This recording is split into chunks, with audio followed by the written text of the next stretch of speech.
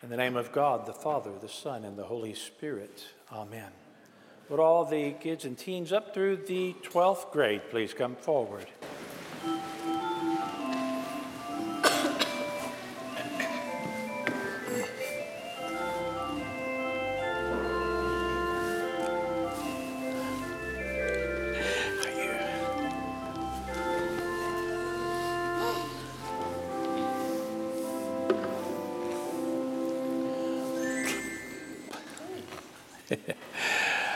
Good morning. How's everybody? You good? You know, we talk about all sorts of things here, but today I want to pray, and I want you to pray with me. Put your hands together. Put them up in the air. Put them up in the air. Everybody look up. Oh God, thank you for making me better than everybody in here. Thank you for making me smarter and more handsome than everybody in here. And I thank you, Lord, that you have given me things that I can keep to myself and not have to share with others. You are a good God. Amen. What? What? No amen? No. Why would you not amen that? I'm not handsome. You're not handsome? And? You only pray because of yourself. And other people can be smarter than Oh, I was praying only for myself. you. For other people. Pray for other people. So, are you saying that I did it wrong? Yes. Yes. You're probably right. Well, no, you're not probably right. You are right. Yeah. So how about this? Let's put our hands together and let's lower our heads. Oh, Father God, how great a God you are, and I am a sinner, and I am sorry for all the things I do wrong. I want to do right, Lord, but I am so sorry for the things I do wrong, and I confess my sins. Help me to reach out to people, Lord, and to love them like you love them, and I pray this in Jesus' name. Amen. Amen. What was wrong with that? Nothing. Nothing? That was okay? Yeah. Is that how we're supposed to pray? That's what the gospel taught us a while ago, isn't it?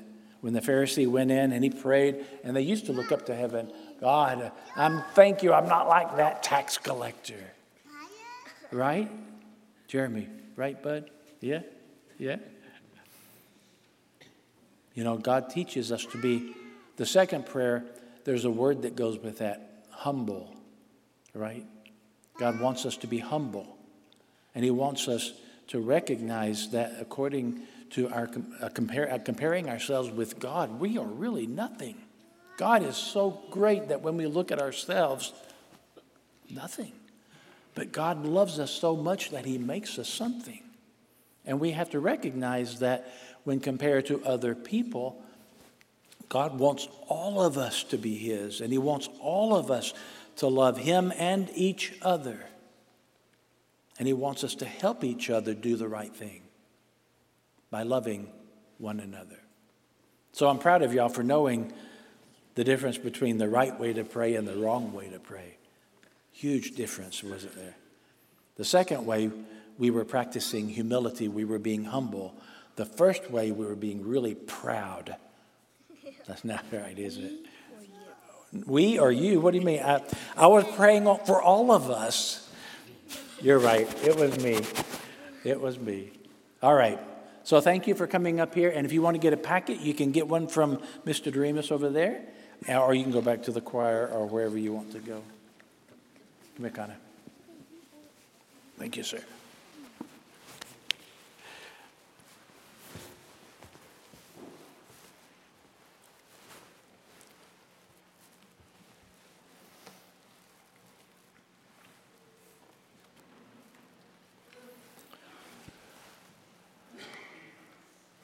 I seem to be stuck on golf jokes the last couple of weeks. So there's this golfer now in his golden years. He had had a lifelong ambition to play a certain hole at Pebble Beach, California, the way the pros play it. The pros, they drive the ball out over the water onto the green that is on a spit of land that juts just off the coast. It was something he had tried to do hundreds of times without success. His ball would fall short into the ocean every single time. Well, because of this, he never used a new ball on this particular hole. He would always pick one that was extra dirty or had a nick in it or a cut in it or something. And recently he went to Pebble Beach to try it again. And when he came to that fateful hole, he teed up an old cut ball, said a silent prayer, and before he hit the ball, a powerful voice came from above and said, "Wait, replace that old ball with a brand new ball."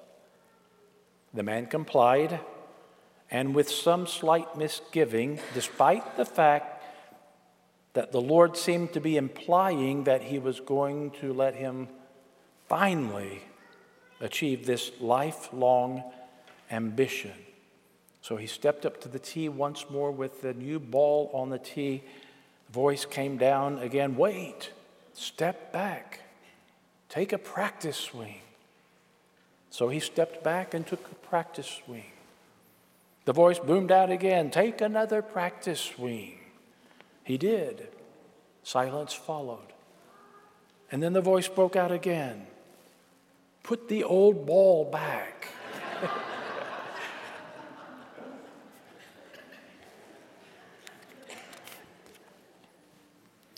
I tell you what, I don't know about you, but yesterday was a very strange day.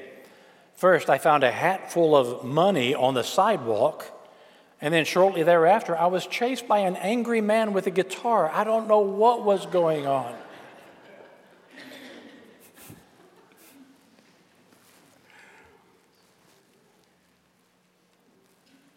Jerusalem was set high up on a mountain, and the temple was set on a high point in that city, which was a fitting location for the temple of God.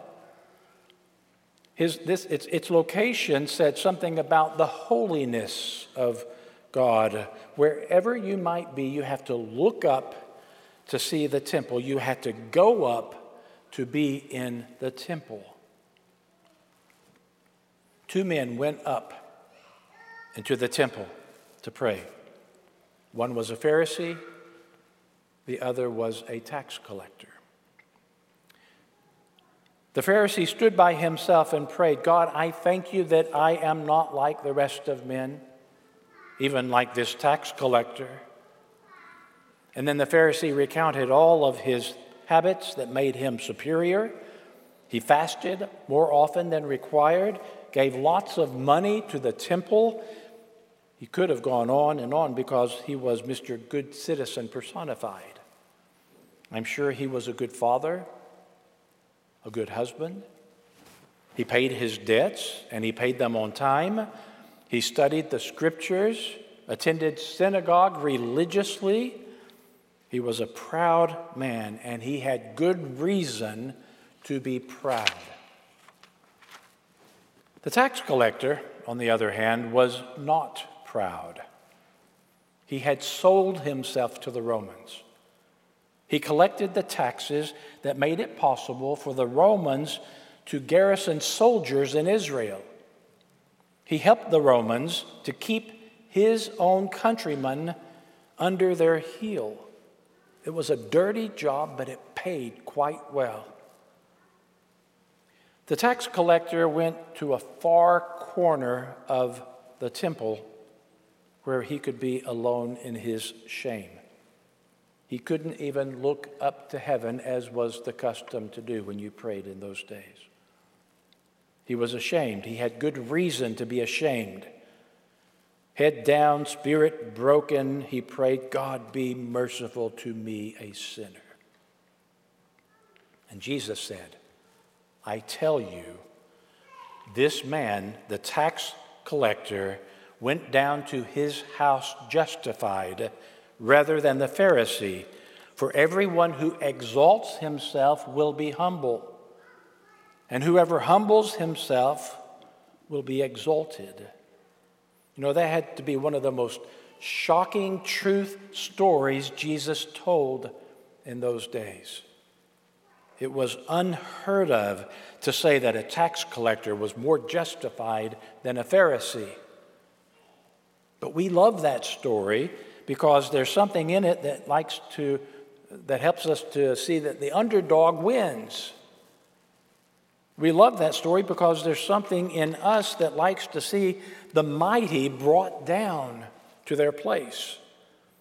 We love that story because we feel ordinary and we resent the person who is not ordinary, the person who has everything, serves him right, we say. It evens the score out a bit. But the people to whom Jesus first told this story, they didn't love it. Jesus told this story to certain people who were convinced of their own righteousness, who despised all others. Those people had much in common with the Pharisees in Jesus' parable, and they understood that Jesus was making them the butt of the story. They hated the story, and they hated Jesus for telling it, hated him enough to kill him later on. But we love it. We love it when Jesus knocks self-righteous snobs down a notch or two. But we have to be careful of Jesus' parables, because if we're not careful, we find ourselves to be the butt of the story.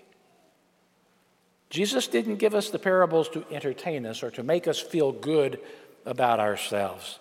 Jesus gave us parables to bring us closer to God. Sometimes moving closer to God can be very painful.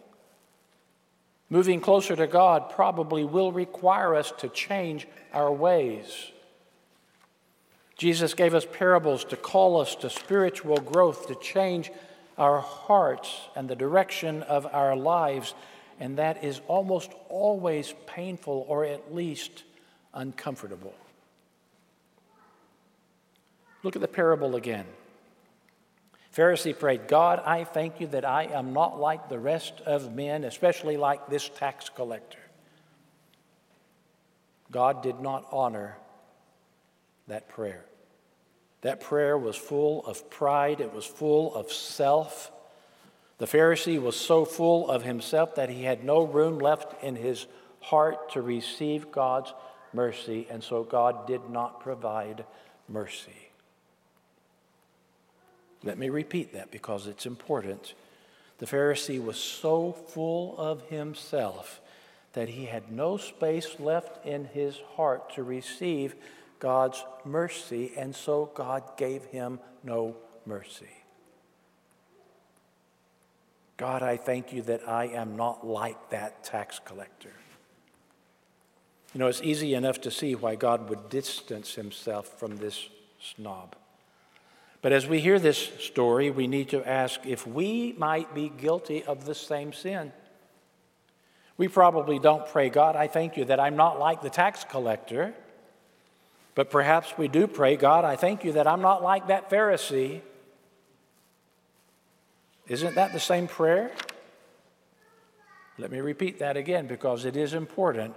Perhaps we do pray, God, I thank you that I am not like that Pharisee. The same prayer that got the Pharisee into trouble, isn't it?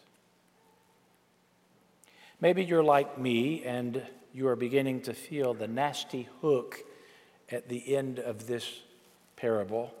Most of the parables have a nasty hook in there somewhere. We're always glad because the hook snags the bad guys. But when we hear the parable clearly, it might snag us as well. The Pharisee's problem was that he felt no need of God's mercy, and so God did not give him mercy. The Pharisee's problem was that he felt no need for God's forgiveness, and so God did not grant him forgiveness. The Pharisee's problem was that he was such a good person, at least when compared to the tax collector. The Pharisee could measure himself against the sinfulness of this tax collector and feel 6 feet tall. But this parable teaches us not to measure ourselves against the sinfulness of the tax collector or the sinfulness of the Pharisee or the sinfulness of the town drunk or the sinfulness of a recently fallen politician. This parable teaches us to measure ourselves against the holiness of God. When we do that, we will see that we might be only an inch taller than the other person, but we are miles short of the holiness of God. God created us in His image. God created us to be holy as He is holy. And we've missed the mark, not by a little, but by a lot. We cannot pray, God, I thank you that I am not like other people. We can only pray, God, be merciful to me, a sinner. That's the message of this parable. In fact, that's why we came here today, to pray for and to receive the mercy of God. We have sinned and we come to be forgiven. We have failed and we come to ask God for help. We are broken and we come to God for mending. And when we come to God for mercy, God gives us mercy. And when we come to God for forgiveness, God forgives us. The good news is that our relationship to God does not depend on our perfection because there is none in us. It depends on what Christ did on the cross for us. And that is indeed the good news. Let me close with this story. The Russian novelist Yevtushenko was born in 1933. He tells of his memory of something that took place when he was 8 years old. The Germans had invaded Russia and had killed millions of Russians and would kill millions more. But sometimes the Germans lost a battle, and Yevtushenko, as a child, had a chance to see defeated Germans face to face. This is what he writes. In 1941, Mama took me to Moscow. There I saw our enemy for the first time. If my memory is right, nearly 20,000 German war prisoners were to be marched in a single column through the streets of Moscow. The pavements were swarmed with onlookers, cordoned off by soldiers and police. The crowd were mostly women, Russian women with hands roughened by hard work, lips untouched by lipstick, thin hunched shoulders which had borne half the burden of the war. Every one of them must have a father or a husband or a brother or a son killed by the Germans. They gazed with hatred in the direction from which the column was to appear. At last we saw it, he said. The generals marched at the head, massive chins stuck out, lips folded disdainfully. Their whole demeanor meant to show superiority over the plebeian victors. The women began clenching their fist in hate. The soldiers and the policemen had all they could do to hold them back. But all at once, something happened to them.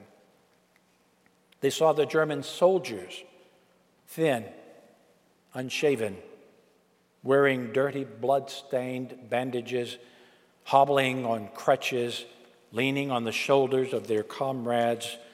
The soldiers walked with their heads down. The streets became dead silent. The only sound was the shuffling of boots and the thumping of crutches. And then I saw an elderly woman in broken down boots push herself forward to touch a policeman's shoulder, saying, "Let me through." There must have been something about her that made him step aside.